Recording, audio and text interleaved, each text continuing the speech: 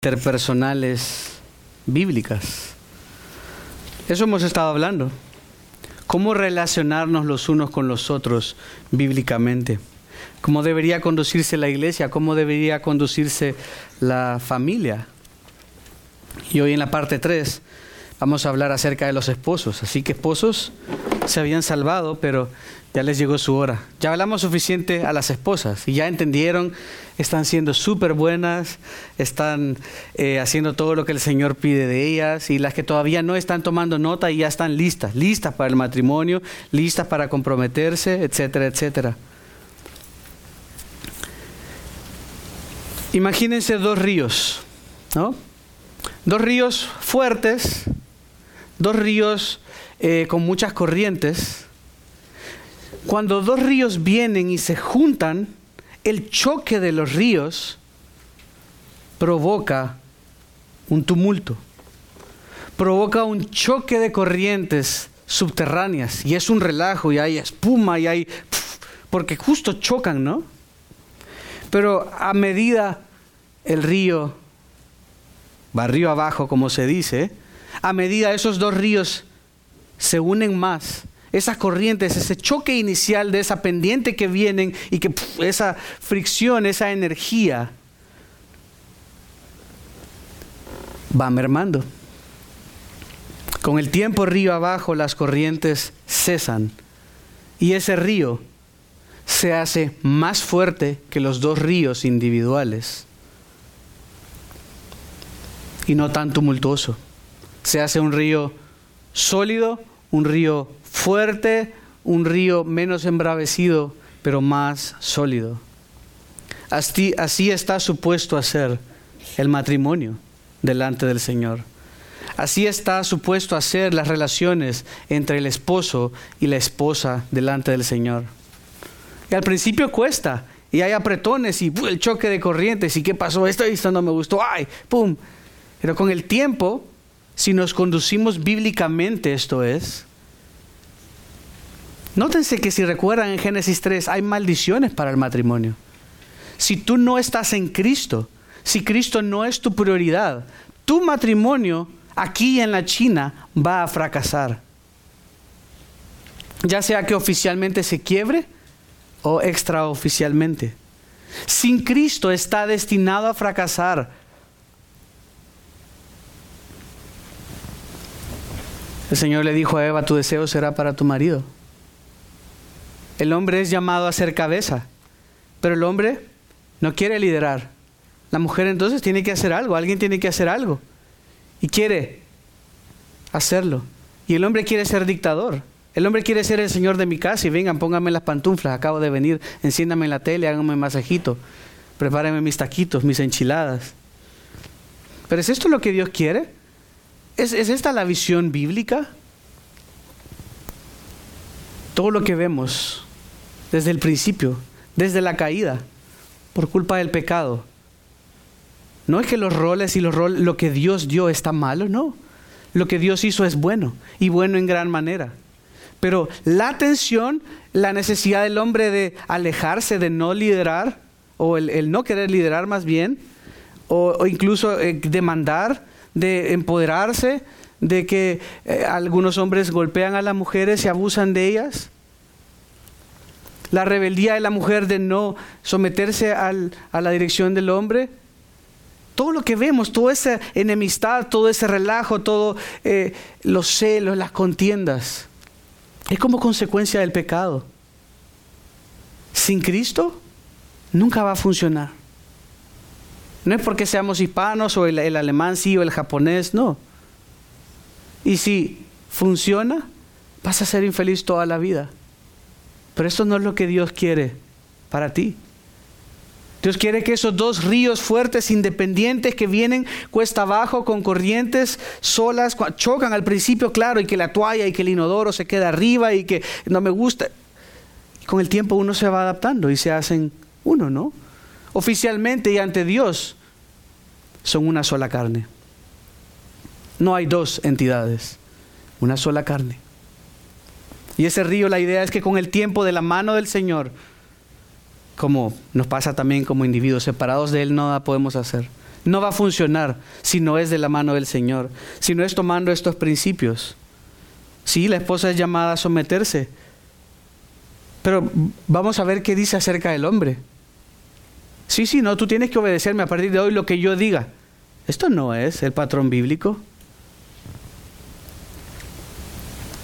Y Pablo, si ven, vamos a hablar de las esposas.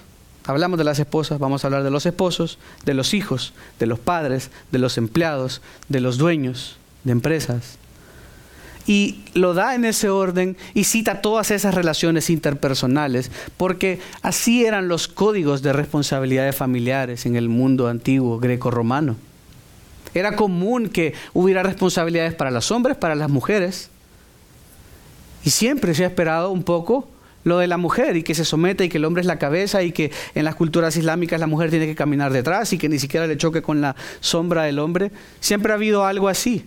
Pero lo maravilloso de lo que Pablo va a decir es que nunca, en ningún escrito antiguo, en ningún código familiar, dice lo que el Señor le dice a los hombres: maridos, amen a sus mujeres. En ningún lugar dice esto. El hombre quiere ser el rey, y hay canciones de pero sigo siendo el rey. Bueno, el Señor manda al rey a amar. El Señor manda al que es cabeza de la casa a servir, a dar su vida. ¿O no es este el ejemplo de Jesús, que vino no a ser servido, vino a dar su vida en rescate por muchos? Esto es el patrón que Dios tiene para ti, hombre. Esto es lo que Dios espera de ti. Lo decimos como chiste. Somos diferentes, lo entiendo, pero ante Dios somos uno. ¿O acaso tú entiendes plenamente cómo funciona tu hígado? Dios no te manda aquí a entender a tu esposa, te manda a amarla. Y te manda a amarla de una manera bien especial. Miren el Efesios 5, 25. El secreto, antes de leer, para una comunión gozosa en la iglesia, en la familia, en la sociedad, es lo que Pablo dijo en Efesios 4, versículos 2 y 3. Dice que vivan con toda humildad y mansedumbre, con paciencia, soportándose unos a otros en amor, esforzándose por preservar la unidad del Espíritu en el vínculo de la paz. Esto es lo que Dios quiere para la iglesia. Esto es lo que Dios quiere para los que creen en Él. Esto es lo que Dios quiere para la sociedad. Esto es lo que es la clave para vivir en armonía. ¿Cuál es entonces el rol del esposo? Dice maridos. Y lo va a decir, nos vamos a enfocar en ese primer mandato. Lo dice 2 veces. Si se fijan a la esposa, el versículo es bien cortito. Y los hombres es del versículo 25 al 33 y repite al menos 2 veces oficialmente. Y da un montón de soporte de por qué el hombre tiene que amar a su esposa. Y le dice: maridos, amen a sus mujeres, así como Cristo amó a la iglesia y se dio Él mismo por ella, para santificarla, habiéndola purificado por el lavamiento del agua con la palabra. Hasta ahí veremos ahora. Pero dice: amen a sus mujeres. Amen a las esposas, amen a la ayuda idónea, la ayuda adecuada que el Señor les dio a cada uno de ustedes. La esposa que Dios te dio es lo que necesitabas. Es tu ayuda adecuada, es tu ayuda idónea. En el 5:33 lo vuelve a repetir, si vemos más adelante, dice: en todo caso, cada uno de ustedes ame también a su mujer como a sí mismo. En el versículo 28, otra vez: así deben también los maridos amar a sus mujeres. Y va a dar un montón de argumentos de por qué hacerlo. Ojo, si ustedes pensaban, mujeres, que es difícil cuando el Señor les dice: pero así también la iglesia está sujeta a Cristo, también las mujeres deben estarlo a sus maridos en todo. Es difícil. Se te atraganta, sobre todo por lo que vemos en la sociedad, sobre todo por los ejemplos de injusticia y abuso. Pero no vamos a venir a la Escritura a importar todo ese background, todo ese equipaje, sino que vamos a venir a ver qué hizo Dios. Lo que Dios hizo es bueno. Y a los hombres le dice, ojo, les estoy pidiendo a ellas que se sometan a ustedes porque he decidido que en cuanto a función, el hombre es la cabeza. De la misma manera que el Padre es el que envía al Hijo, el Padre y el Hijo envían al Espíritu Santo. Es función, no hay nadie más importante. En cuanto a valor, en cuanto a importancia, el hombre y la mujer son igual de importantes. No hay uno más importante que otro. El mundo es el que hace jerarquías. El mundo es el que resta y quita puntos. Pero ante Dios, todos son iguales. Maridos, amen a sus mujeres. Esta es la clave. Ámela, pero ¿cómo? Así no, si yo la amo, si yo estoy ahí y yo proveo para la casa. Pero ¿es eso realmente el amor? No, yo a veces le traigo rosas. O para el aniversario a veces la invito a comer. O yo le compro lo que necesita. ¿Es eso el amor? ¿Es acaso el amor dar cosas? Bueno, para que no haya confusiones, gracias a Dios, para que no quede subjetivo y las mujeres estarán contentas. Pero el Señor, a través de Pablo, dice cuál es el estándar del amor. ¿Qué es lo que Él espera de los varones? ¿Qué es lo que Él espera de todo hombre? Así como Cristo amó a la iglesia. Pero antes de ir a entender un poco cómo es que Cristo amó a la iglesia, quiero que vayamos a Colosenses 3:19. Colosenses 3:19 y luego a Primera de Pedro 3:7. Primera de Pedro 3:7 y Colosenses 3:19.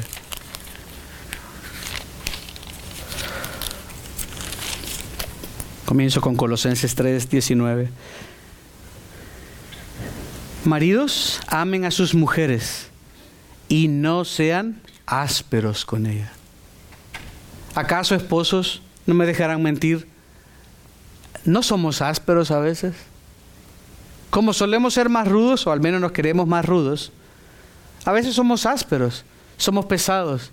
Y nuestra esposa nos quiere abrazar tal vez y decir algo bonito y nosotros, espérate, deja de molestar. Somos ásperos. Y el Señor nos dice que la manera de amarla es no ser áspero con ella. Es decir, que si yo soy áspero, si yo soy pesado, si yo soy torpe, si yo soy de esta manera, no estoy amando a mi esposa. Primera de Pedro 3:7. Ustedes, maridos, igualmente convivan de manera comprensiva con sus mujeres. De manera comprensiva. Es difícil, ¿no? Porque no queremos ser comprensivos. Y porque no queremos comprender que son diferentes. Y que una palmada en la espalda a nuestra esposa no está bien. ¿No?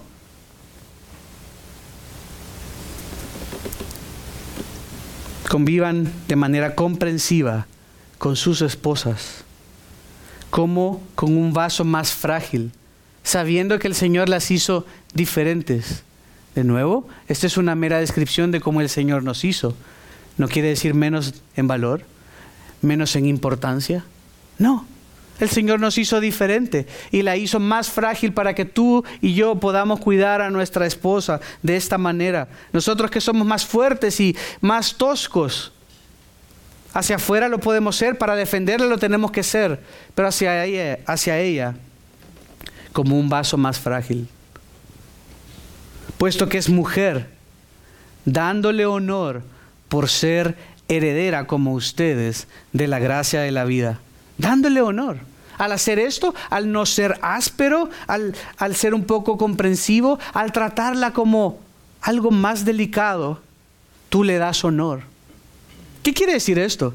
Que si tú le respondes mal, que si tú la tratas pesado, que si tú no eres comprensivo con ella, la estás deshonrando.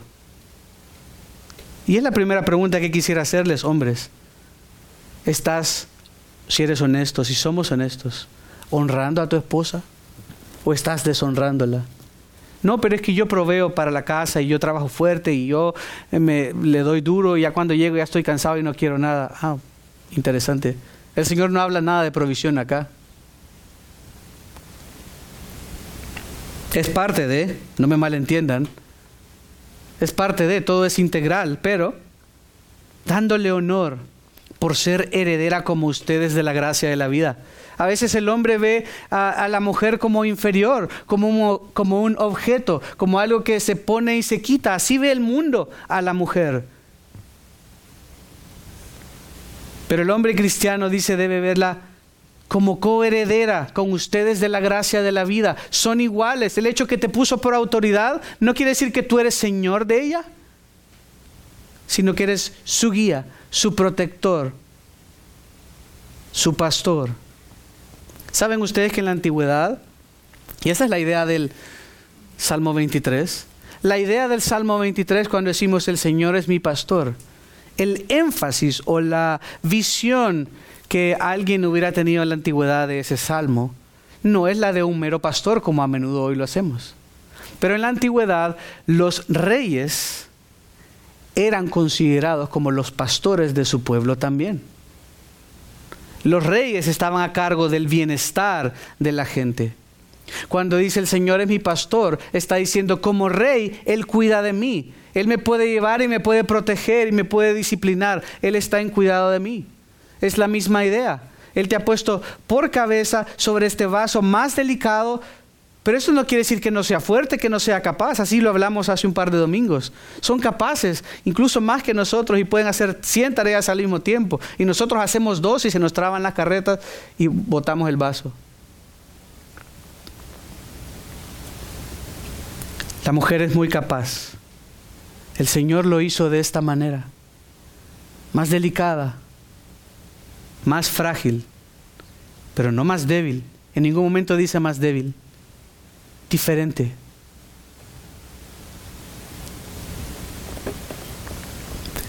¿Qué va a pasar si tú estás deshonrando a tu esposa? Tus oraciones van a ser estorbadas. Pero el Señor, ¿por qué no me escucha? Yo siento como que mi relación con Dios no fluye. Siento como que no, el Señor me está probando y sigue probándome y probándome. ¿Estás tú honrando a tu esposa? ¿Estás tú dándole el valor que merece? ¿Estás siendo áspera con ella? ¿Estás comprendiéndole? Incluso en esa época del mes que tal vez está un poco más voluble emocionalmente. ¿Estás comprendiéndole? Son diferentes, están supuestos a ser diferentes. ¿Y saben qué es lo peor? Que ante Dios son uno. Si tú reniegas de tu esposa, reniegas de ti mismo. Si tú no amas a tu esposa, tú no te estás amando a ti mismo. Ante Dios son uno.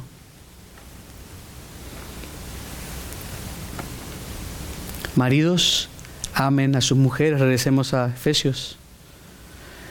Nótese que no dice gobiernen sobre ellas. Entonces, esposas, sométanse a sus esposos y esposos, denle palos. Mándenlas que tengan limpia la casa. En ningún lugar dice esto. No dice gobiernen sobre ellas. En los códigos familiares greco-romanos.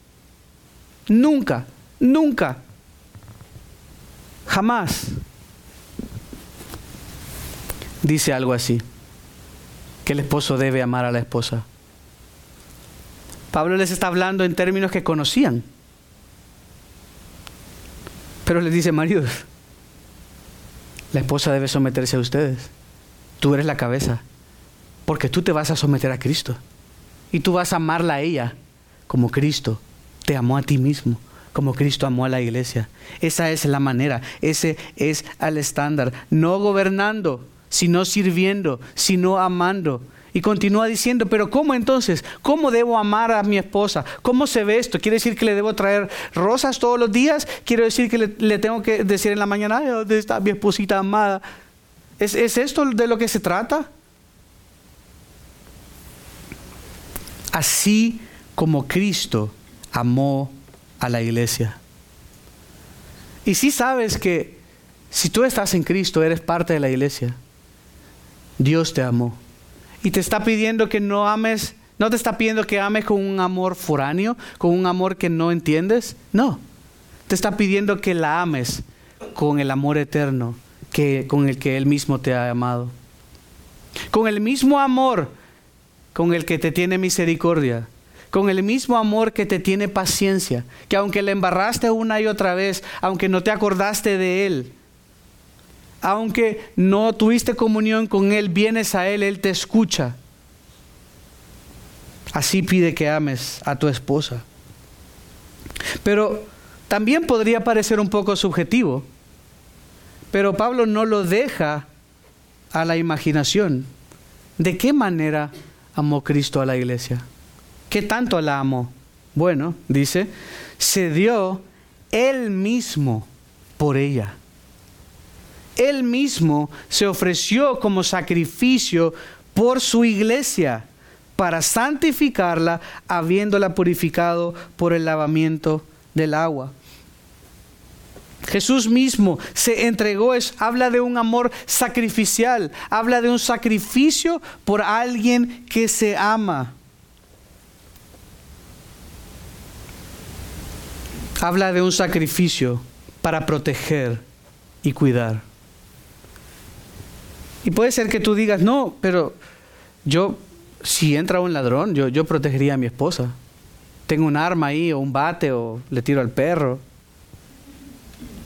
Yo me sacrificaría seguro. O sea, si hay 2 panes, que se lo coma ella, y yo no comería. No se trata de esto. Se trata de más de esto. Eso se esperaría.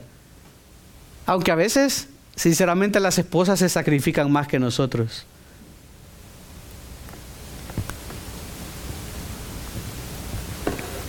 Siempre nos dan lo mejor, el mejor pedazo de carne. O es normal, a ver, típico. Hay un montón de steaks. Todos estamos comiendo acá, ¿no? Y en esta ocasión están cocinando las esposas. Ustedes saben que aquí en Estados Unidos cocinan más los hombres. Los asados y cosas así. Pero, por ejemplo, en El Salvador, y sé que en México también las mujeres cocinan más. Y usualmente, o estamos en un lugar, la esposa le sirve al esposo. La esposa no va a agarrar con base en una simple observación. La esposa no agarra el mejor plato, el mejor steak y se lo sirve para ella. Y al esposo le da así una chuletita, chiquitito. Yo no he visto eso al menos. Ustedes, cuando veo que le sirven a sus esposos, veo que lo hacen con generosidad. Les cogen un buen pedazo y luego ustedes se quedan ahí comiendo algo.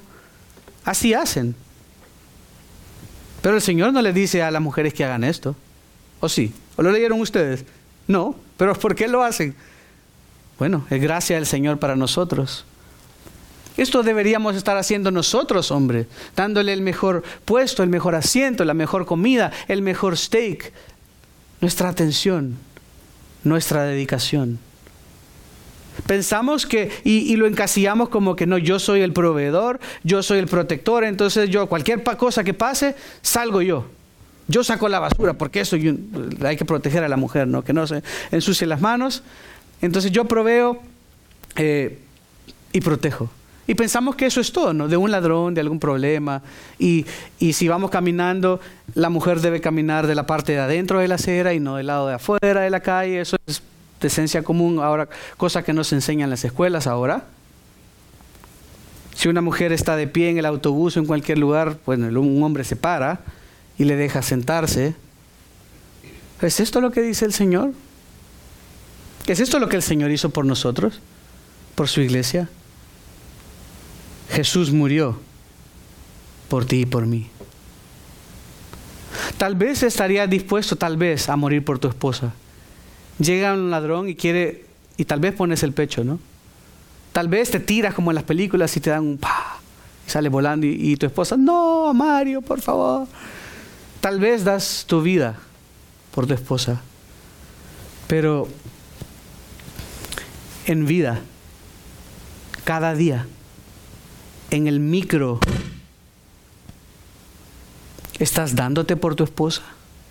¿Estás sacrificándote a ti por ella?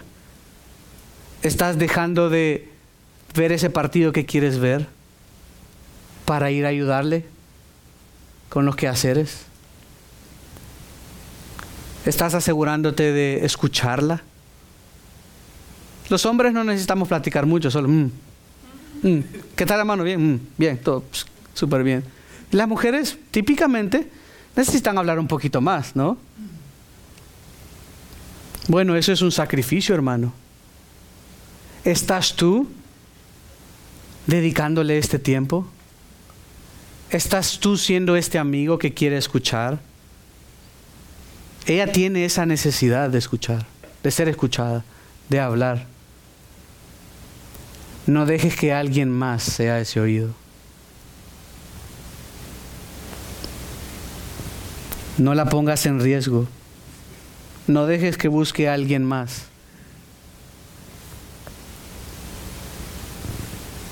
Es que mucho habla. Bueno, es tu carne, es tu esposa.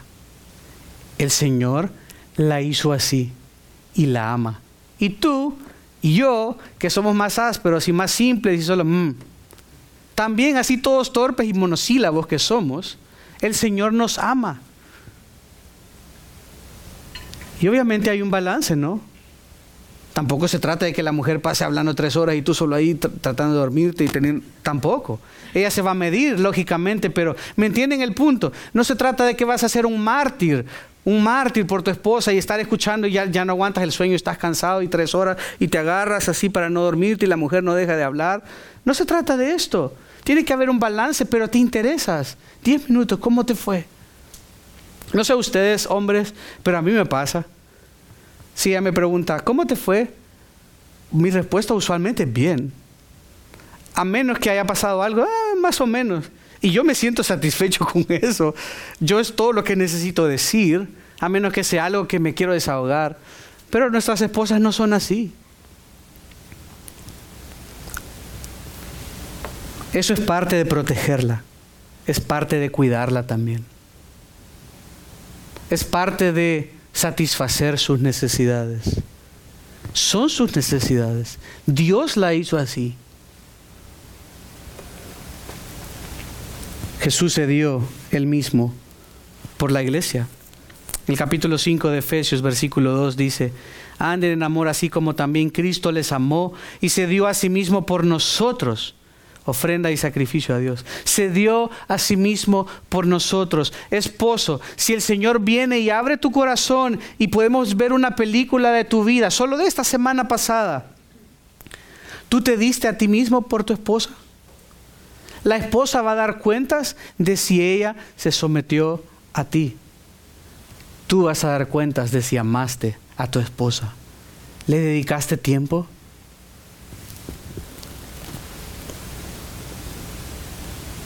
¿La animaste? ¿Le dijiste lo linda que se ve? ¿Le dijiste lo mucho que aprecias? Porque la mujer quiere sentirse valorada, respetada, honrada. Esto es importante. El hombre también quiere sentirse contento de que pudo proveer. Amor, gracias por todo el trabajo que haces, ¿no? Queremos escuchar esto, nos anima. No solo darlo por sentado de que este José Luis es una máquina de ATM. ¿Cómo se llama? Un cajero automático. Aquí viene José Luis, ven el código y saca dinero. Nadie quiere verse así, ¿no? Como una máquina, nada más aprieta el botón y usted cállese, solo sáquese con el dinero. Nadie quiere verse así. Nadie quiere sentirse así. Ningún hombre se quiere sentir así. Un hombre se quiere sentir importante, valorado y que tiene su posición. Pero eso no le hace un dictador. La mujer igual quiere sentirse valorada, amada. Nosotros tal vez no necesitamos escuchar tanto, te amo tanto. No necesitamos, sabemos que sí está ahí y todo, pero la mujer sí lo necesita escuchar. Necesita más que escuchar lo que se lo demostremos con nuestras acciones, con nuestro tiempo. Que aunque estemos cansados, dedicar un espacio de tiempo en el día para hablar, para escucharla, para hacerle ver que verdaderamente nos importa. Estoy cansado, amor, pero te quiero escuchar. ¿Cómo te fue? Contame, ¿cómo te fue con los niños? ¿Cómo te fue en el trabajo? ¿Cómo te fue? Eso es parte de protegerla y cuidarla también. Y miremos lo que Dios quiso hacer. Dice, se dio Él mismo por ella, por la iglesia, ¿Para qué? ¿Cuál fue el propósito que Dios tuvo en darse a sí mismo a través de Jesucristo por la iglesia? Dice, para santificarla. Ese fue el propósito cuando dice para. Esa frase siempre, o esa preposición siempre es importante en cualquier idioma. Para santificarla, esto es para apartarla. En Levítico 8, versículos 11 y 12, lo hemos hablado antes, dice, con el aceite roció el altar 7 veces y ungió el altar y todos sus utensilios, así como la pila y su base, para consagrarlos, para apartarlos. Es lo que el Señor hizo. Dice que se dio a Él mismo por la iglesia para santificarla, que quiere decir para apartarla. Quiere decir que es importante. No era poca cosa. La iglesia para el Señor es valiosa. Por eso se dio para que la iglesia no tuviera que morir, para apartarla, para darle un peso especial. Es importante. La apartó para santificarla. Y no solo la ha apartado, sino que quiere presentar y está presentando y preparando la iglesia para presentar una novia sin mancha, perfecta, el día final. Es la ilustración. El Señor ha querido, a través de la ilustración del matrimonio, enseñarnos cómo quiere Él que funcione su amor, cómo funciona más bien su amor. Por eso nosotros, al amar a nuestra esposa, estamos siendo una ilustración viva del amor de Dios por nosotros. Se dio a Él mismo por ella para santificarla. En Hebreos capítulo 10, versículo 10 y 14,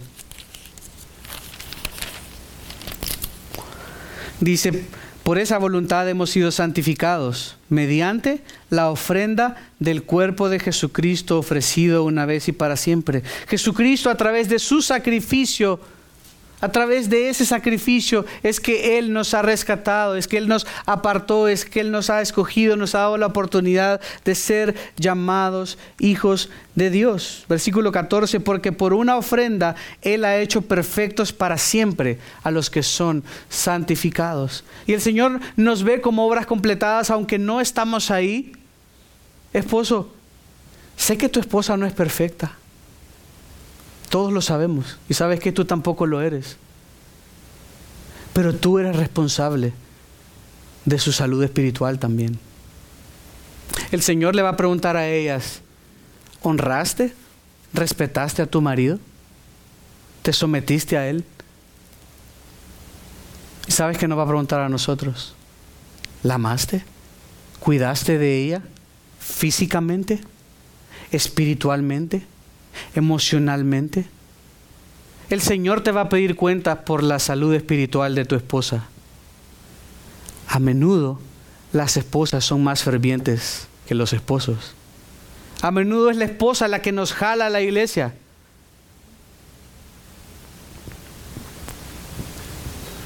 Esposo, ese debe ser tú. Y si tu esposa está enferma, la cuidas, la dejas tapadita, dejas preparada una medio sopa ahí para cuando regreses y vienes a la iglesia con tus hijos. Porque tú estás liderando a tu familia, tú estás liderando a tu esposa. Y te regresas rápido, medio platicas y vas y la cuidas y le sigues cuidando. Tú eres el que lideras, esposos, nosotros somos los que debemos liderar. A menudo es nuestra esposa, vamos, levántate, vamos, tenemos que ir. No, debemos ser nosotros el que vela porque mi esposa está creciendo. Mi esposa está teniendo tiempos donde puede estudiar la palabra. La veo que anda molesta. ¿Qué será? ¿Será que hice algo? ¿Será que necesita que yo ore por ella? ¿Estás orando por tu esposa? ¿Estás orando por sus necesidades? No, pero es que yo proveo y yo traje la comida acá. Ok, felicidades. Pero eso solo es como una parte. Pero estás velando por las necesidades emocionales de tu esposa, escuchándola, aconsejándola. Estás velando por sus necesidades espirituales. ¿Estás tú liderando como pastor de tu pequeño rebaño que es tu casa, a tu familia, a tu esposa? ¿Estás tú yendo adelante? Y si te cuesta, tienes que tratar más fuerte. porque tienes que jalar por ti, por tu esposa y por tus hijos. Esa es la manera de amar. Eso es lo que Jesús hizo. Él fue y se humilló hasta lo sumo, dio su vida para santificarla, para hacerla algo diferente, para presentarla de una manera especial. Esto es quien debe ser tú. Y si le quieres comprar un lindo vestido, y si le quieres comprar una buena comida para que ande linda, para que ande presentable, para que ella se sienta satisfecha, y la quieres adornar con palabras diciéndole: amor, te amo, qué linda te ves. Pero también, amor, creo que debemos orar más. Creo que no debemos faltar a la iglesia. Creo que debemos permanecer más en comunión. Yo, perdóname porque no he estado orando por ti. Dime hoy, en esta noche, ¿cómo puedo orar por ti? Esposo, esa es tu responsabilidad. Y si no, estás mostrando que tu esposa no te importa lo suficiente. No la estás honrando. Y tus oraciones van a ser estorbadas. Jesús dio su vida para santificar a la iglesia, para presentarla, para apartarla, porque era importante. Se sacrificó. Se autolimitó en sus funciones de ser Dios. No dejó de ser Dios. Sencillamente se autolimitó por amor. ¿En qué te estás limitando tú por amor a tu esposa?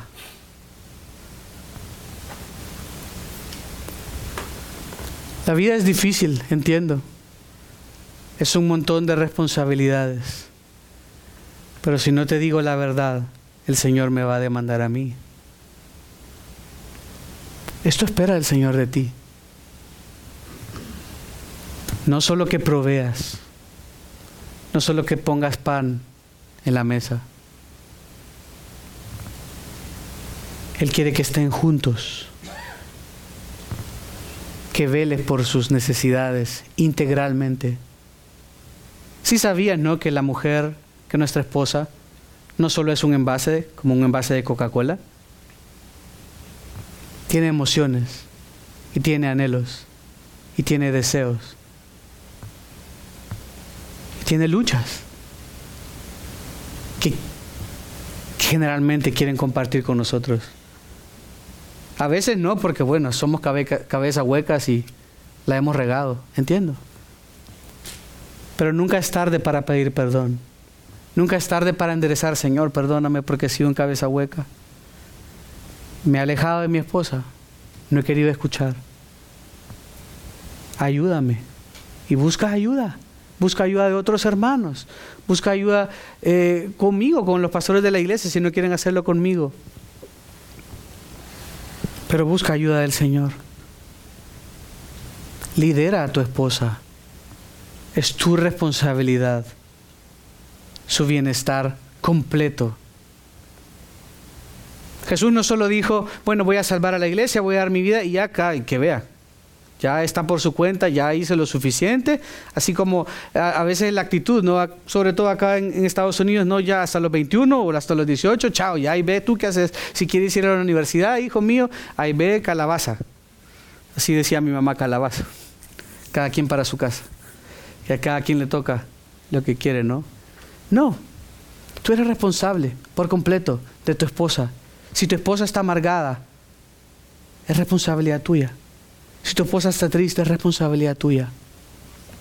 Tú tienes que lidiar y ser hombre para lidiar con tu pecado y con el pecado de ella, y pastorearla y cuidarla y proveer para todas las necesidades.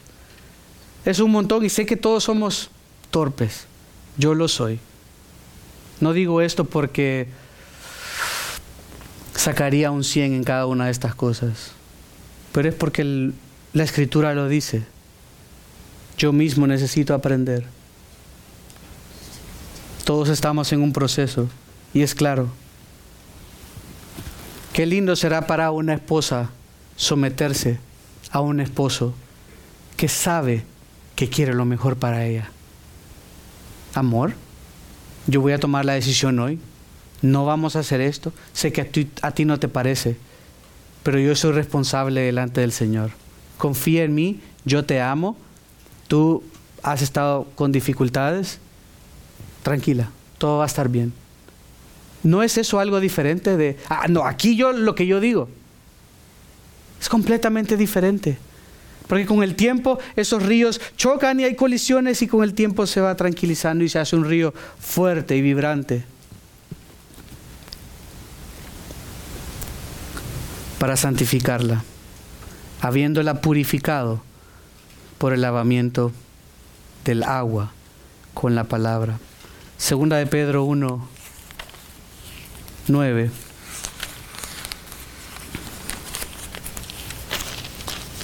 Segunda de Pedro 1:9 dice, porque el que carece de estas virtudes, ¿sí? Así. Es ciego o corto de vista, habiendo olvidado la purificación de sus pecados pasados. El Señor murió por la iglesia para santificarla, purificando sus pecados por el lavamiento del agua. Primera de Corintios, capítulo 6, versículo 11. Y esto eran algunos de ustedes, pero fueron lavados, fueron santificados, fueron justificados en el nombre del Señor Jesucristo y en el Espíritu de nuestro Dios. El Señor, a través de la palabra, por eso dice el agua, fuimos purificados por el lavamiento del agua. El Espíritu Santo es el que hace el lavamiento a través de la palabra, dice con la palabra o por la palabra, a través de la palabra.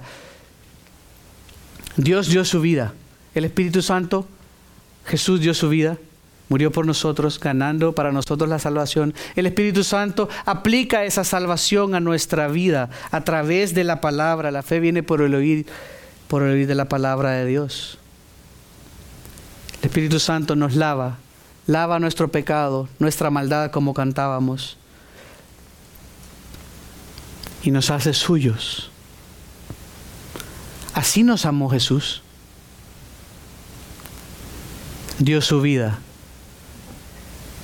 en nuestro lugar, nos purificó, aunque no lo merecíamos, para apartarnos para Él. Juan 15, vamos terminando. Juan 15:3. Ustedes ya están limpios. Noten el lenguaje de limpieza de nuevo. Ustedes ya están limpios por la palabra que les he hablado. Es la palabra de Dios, es la predicación la que Dios usa para salvar y para santificar. He ahí la importancia de por qué estar en la iglesia. La importancia de estar en la iglesia no es solo para calentar las bancas, la importancia para estar en la iglesia no es por la ofrenda que alguien pueda o no pueda dar, sino porque la palabra de Dios, la predicación de la palabra de Dios es lo que el cristiano necesita para santificarse, para seguir en ese proceso de purificación. Es la palabra de Dios la que salva.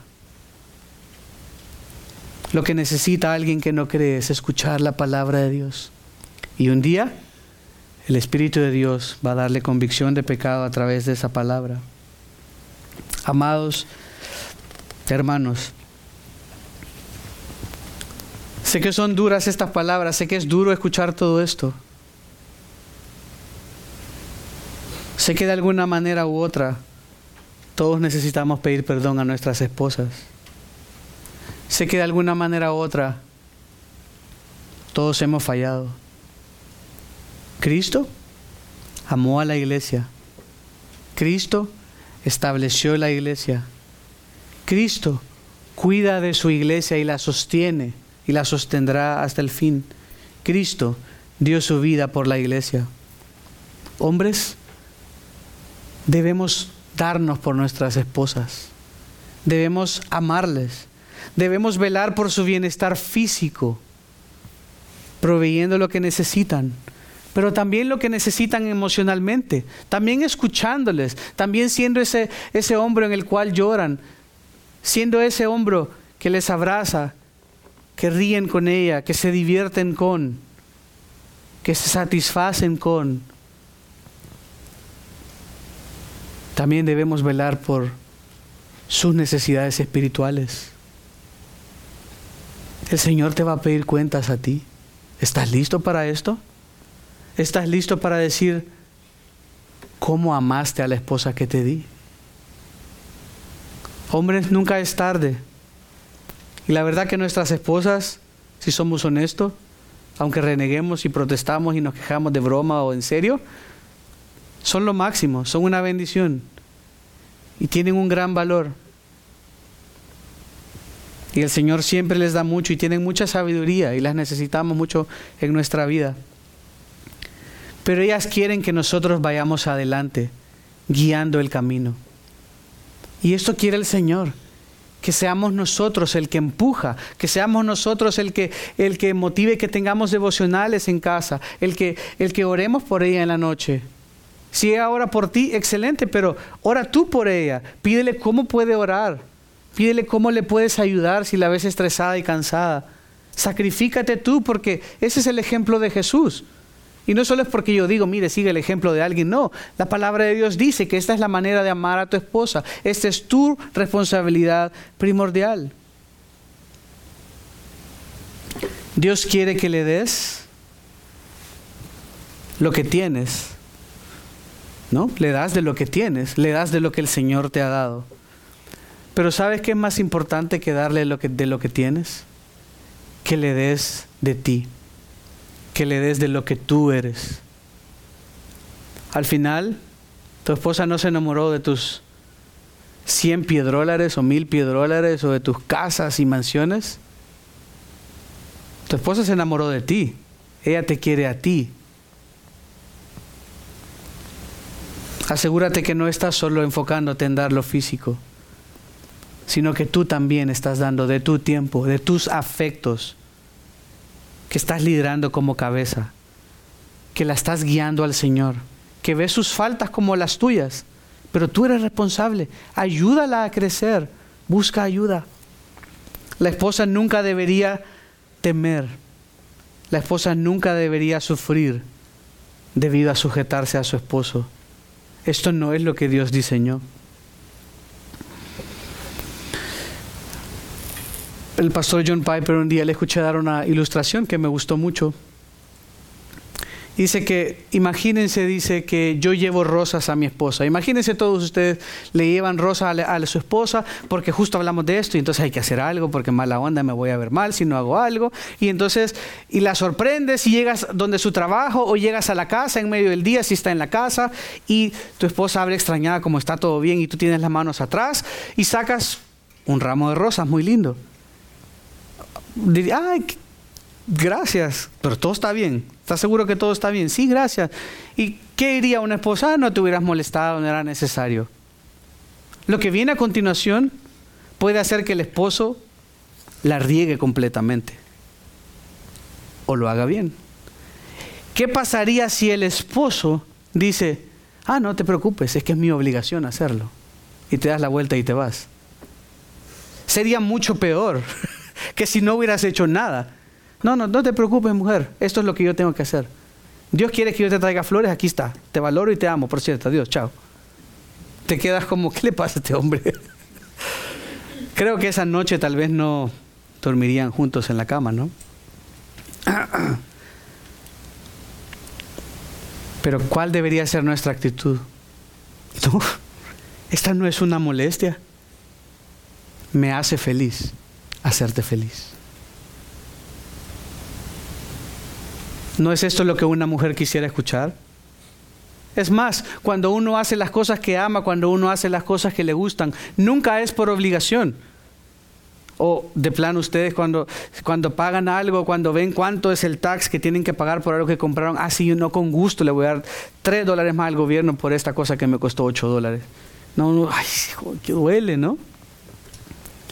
Pero el punto es, esposo, hazlo porque Dios lo manda, pero porque te hace feliz hacerlo. Porque te hace feliz. Para hacerla feliz. Para hacerlo feliz. Para que tus oraciones no sean estorbadas. Si Cristo no es tu Señor y Salvador hoy, si Él no te ha dado un nuevo corazón, si no te ha cambiado, quiero que sepas que no puedes obedecer esto.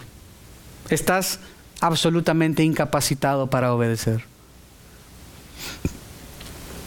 Necesitas, primero que todo, arrepentirte de tus pecados y pedir que el Señor te cambie y te salve, que te dé un nuevo corazón, que te permita obedecer.